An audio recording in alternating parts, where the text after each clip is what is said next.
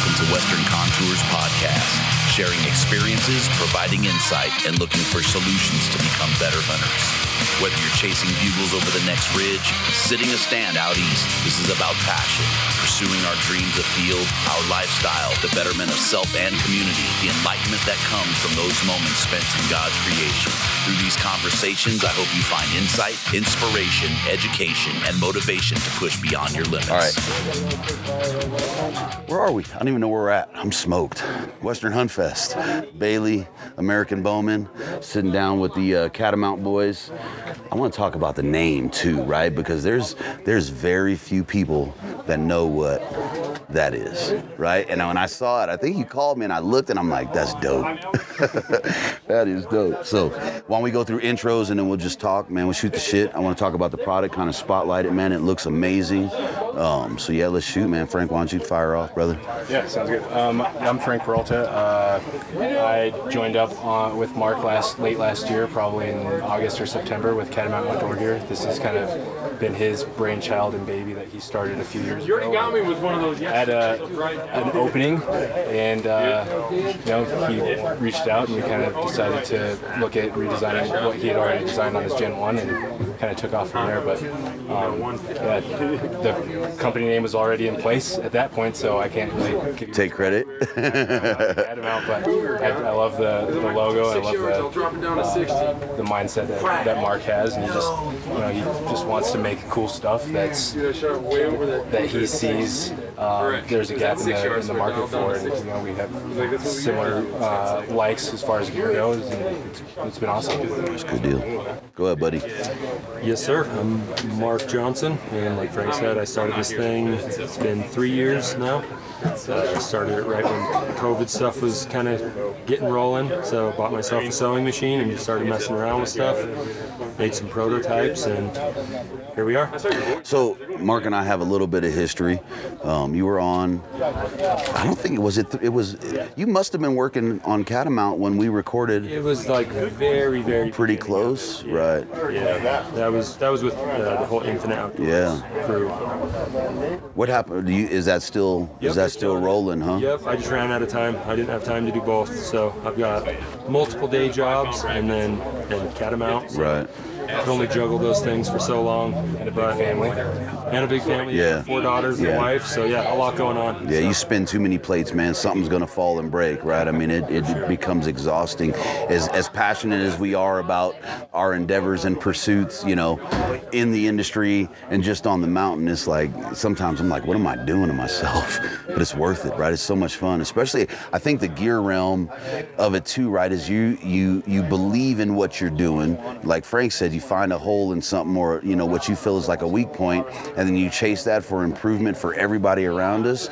Man, there's nothing. I don't know if there's anything more rewarding than something like that. Sure. Yeah, it's very rewarding. Like just brainstorming together and having ideas, and then actually seeing a physical product come to market.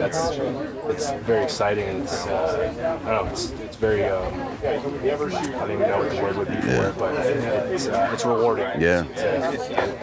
It's a grind for sure. Like none of this stuff is an overnight thing. You look at something and it's like, it'd be easy to improve this or that. Or I don't know how many prototypes we have sitting in my basement that are never going to see the light of day.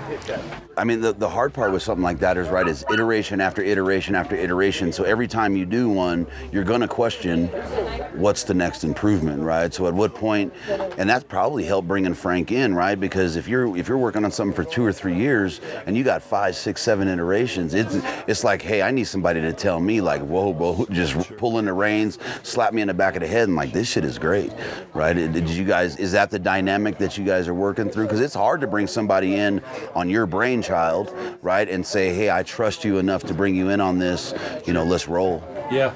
I mean, I had the Gen 1, and like I loved that thing, but at the end of the day, it only matters so much what I like. Mm-hmm. A lot of people didn't like that original lid. So yeah, as soon as Frank had some time, I mean, yeah, I've followed Frank for a long time and seen his experience. So it's like, yeah, the more input we have, like we kind of consistently say that nothing's ever finished. Right. What's the saying that you said? That everything's a prototype. Yeah, everything's a prototype. Everything's a prototype. So, that's right. Right until you get the feedback. Yeah. So I mean, even here we've had people say, "Oh, this would be cool. That would be cool." So we're logging all of that stuff, and we're not like too proud to say like this is the best that it's ever going to be. Right. We want the feedback, and we appreciate the feedback. We want to make something that is the best, but it may take a few iterations. But we love what we have now, and there may be room for improvement. We'll look at that for sure, but we're not going to be too proud to take feedback from people because that's how you improve. Heck yeah. Line in general. And to me, as a consumer, that's important to me, right? Is if I know that the owners of a company are listening to my input, right? That's huge. That'll buy me more than, something that's been run for 10 years and got 50 iterations. Like, man, these guys listen to that, and it could be one small tweak that one person said that makes sense to that product, right? And it's like, that's money, man. Yeah. I think that's a smart approach business-wise. Yeah, we keep track of. I get messages on the website from people that ask questions and or have feedback on different things or reviews and all that stuff, and I keep track of all of that stuff in a massive spreadsheet. So if something keeps emerging over and over and over, there it is. Even if it's something that we don't really think needs to be changed, I mean, the market will speak for itself. Yes, sir. So it's constantly evolving, I think, is just the best practice. Yeah. So rewind a little bit. So how did Catamount come to be in terms of the name? I've just always had a fascination with mountain lions. I love them. People right now. People are like, "Oh, that's what the hell Catamount is." Yeah, it's funny. We were talking earlier about the logo, and like a lot of people, if you've got kind of an artsy brain, and you look at the logo, you see the cat face in it right away. And then if you have more of an engineer brain, and there's overlap, of course. But if you've got more of an engineer brain, a lot of people are just like, "Oh, it's like a pile of rocks or like a mountain or something." Yeah. They just don't see it right That's away. a trip. But, that's that deconstructive brain. I've just thought that was a cool name, and just roll with it. Yeah, I love mountain lions, and I think that's a badass name. So for the people listening, a mountain lion is a catamount. Cat of the mountain. Yeah, it's amazing. So walk us through the bino harness and what sets it apart in you guys' head. And I mean, that's a hell of a realm to jump into, right? I mean, you go and pull out every bino harness on the market. It's like that's saturated, right? I mean, that's the first thought, right? Is this a fool's endeavor to jump into something so saturated? Yeah. Well, I liked Mark's mindset of keeping it USA made. I think that was a huge thing for both of us. We wanted to make a quality product and keep it here in the U.S. and support the local economy as well as our nation. Of course, we wanted something that we could stand behind. But I think when I saw the Gen 1, it was awesome. We wanted to keep some features to it.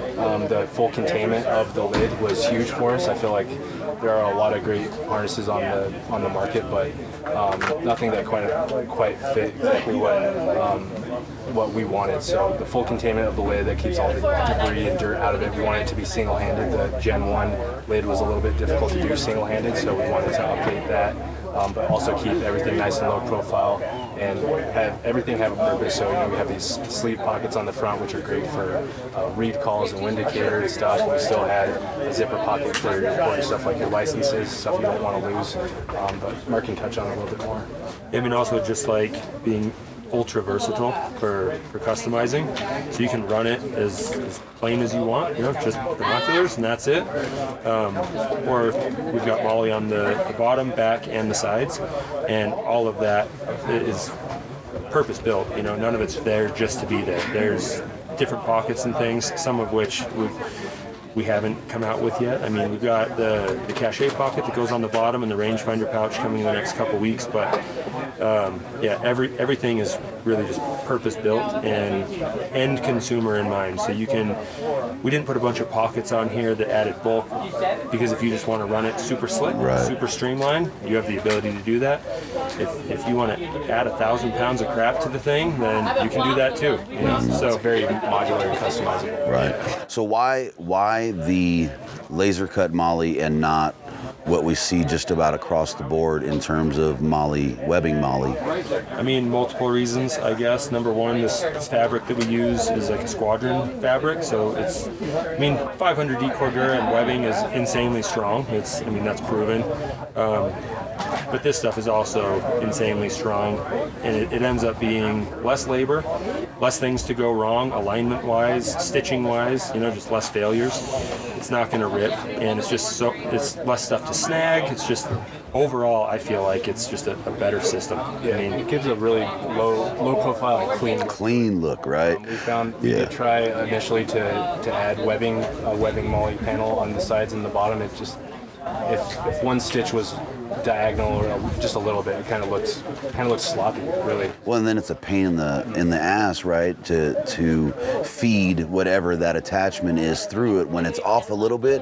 And we know how tight that tolerance is from whatever brand we've run over the years. Man, that is the worst, dude. It's like you're already fighting that webbing with the button, and it's bunching on you.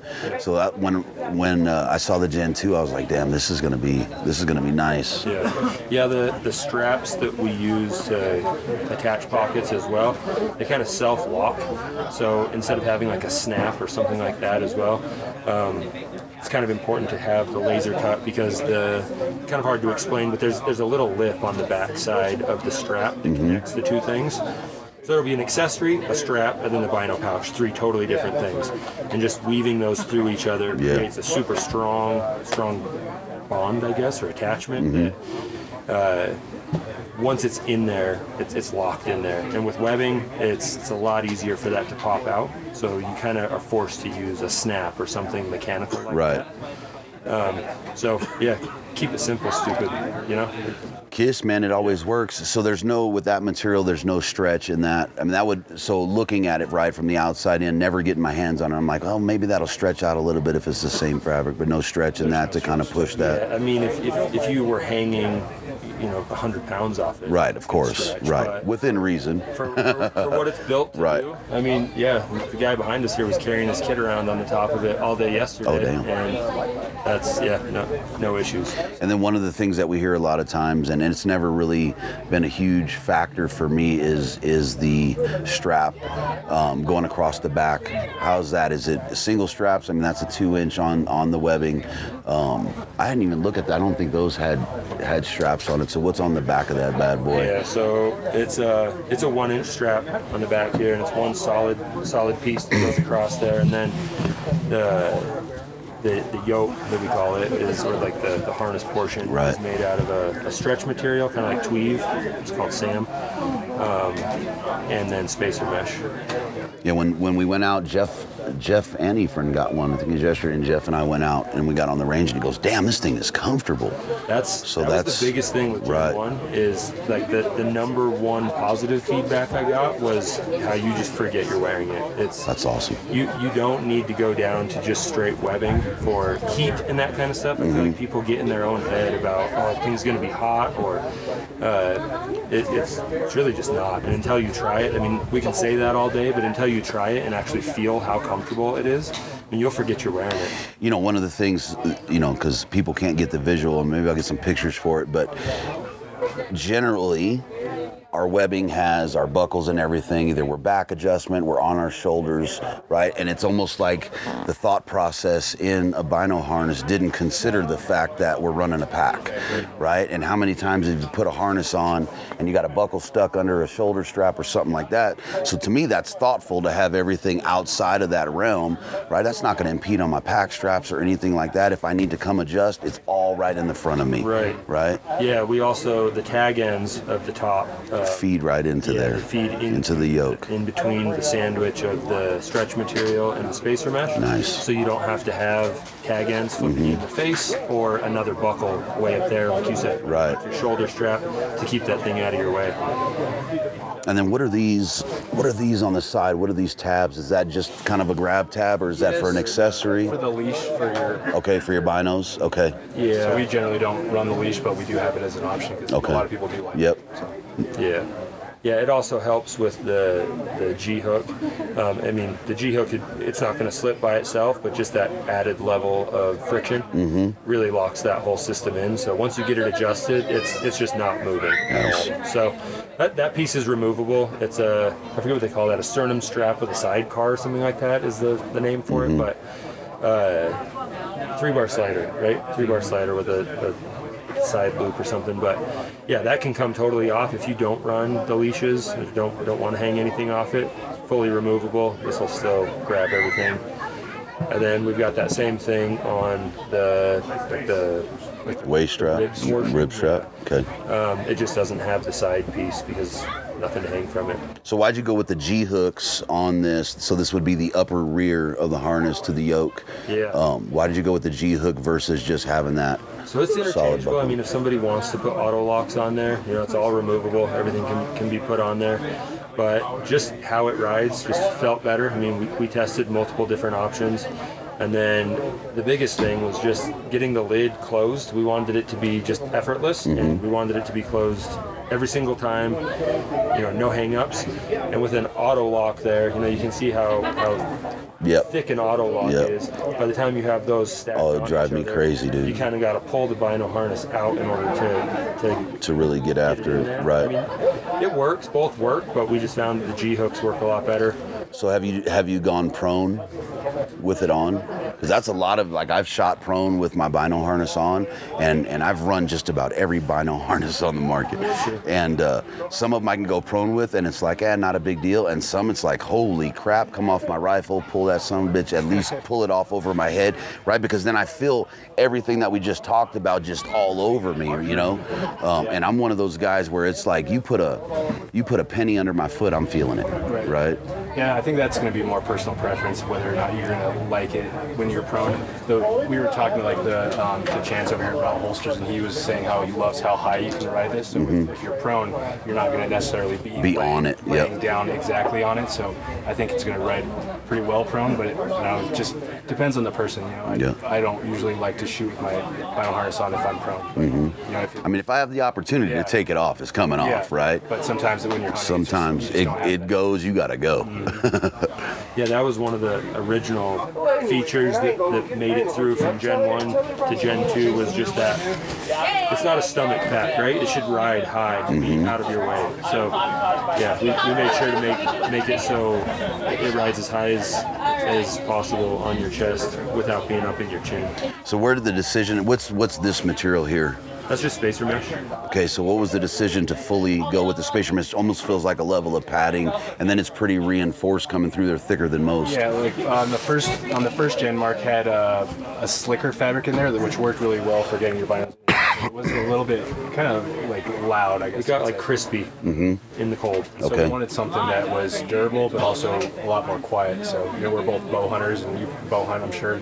And we wanted something that you could pull your binos out and be quiet about it. So that was something that we took into consideration quite a bit. Cool. We tried a bunch of different fabrics. I mean, I don't know how many fabrics we went through, putting stuff in the freezer and rubbing binos on it, getting it wet, making sure it doesn't squeak. And that's the R&D development on a small startup business, boys. That's awesome. It was nonstop, man. So at the end of the day, we just kept circling back around to the spacer mesh. It seemed to be the way. And then how about weather? How are we looking in waterproofness, et cetera, et cetera? I mean, unless you jump in the lake, water's not getting in that thing. Nice. Keeps dust out. I mean, you can tighten these down. So under here, when you get it, I don't have one that's not set up this way, but there is a cord lock. Okay. Inside here. And just pull that cord lock through the molly. Yep. So you can tighten this lid down to your tension, whatever you want it. If you want it kind of loose, or if you want it really tight, if you know you're going into weather and dust or something, you can really tighten that thing down. And then, the cord lock just tucks right up into that top molly or PALS cut and just disappears. So fully adjustable, and you can have it be as tight or as loose as you want. If you're whitetail hunting and you don't want any noise at all, so you can loosen that thing way up when you go whitetail hunting, and then it's just barely just covering. It's not. You're sitting in a tree stand. You're not moving all over. It's not as much for containment as just a spot to put your binos. So, yeah. I mean, that's thoughtful, right? I don't know. I can't think of any harnesses that offer that, right? And that's a big deal. Some guys don't want to hear anything, right? That's thoughtful. Very thoughtful design. We used the bungee. Originally, we were going to have it sewn in, so it was just a static piece of bungee there. But the more we thought about it, the more I think you made the right decision. If we had it adjustable, and then also it's elastic, so it might be 5-10 years before that thing wears out, but it's elastic. It's going to wear out eventually. We can just send people a new piece of that, and they just run it. Just run it right through there. And I will say, U.S. bungee you can't beat it. I mean, until you start looking at like marine grade Dacron, as which I use in my flies, you can't even compare, right? I mean, you get some of those inferior import bungee, dude, that stuff dry rots in no time. Yeah. But that's thoughtful, guys. I mean, just the consideration, and it's easy for us to ignore our Midwest, Eastern, Southern brethren that are sitting in a stand or hunting whitetails primarily, right? Because more and more, it's funny because, you'd see those guys, if they ran binos, it would just be on an open harness, right? Because there was really no consideration into how they were hunting or what they were doing in stands and blinds. But to have something like that, man, that's solid, bro. Solid. Yeah, talking about the USA bungee stuff, it definitely makes a world of difference. Oh, yeah. It makes a difference in all the materials. You can get that spacer mesh for a quarter of the price that we pay for it overseas, but number one, it's just not worth it to us morally, and then number two, it's just we want to build a harness that people are going to use forever.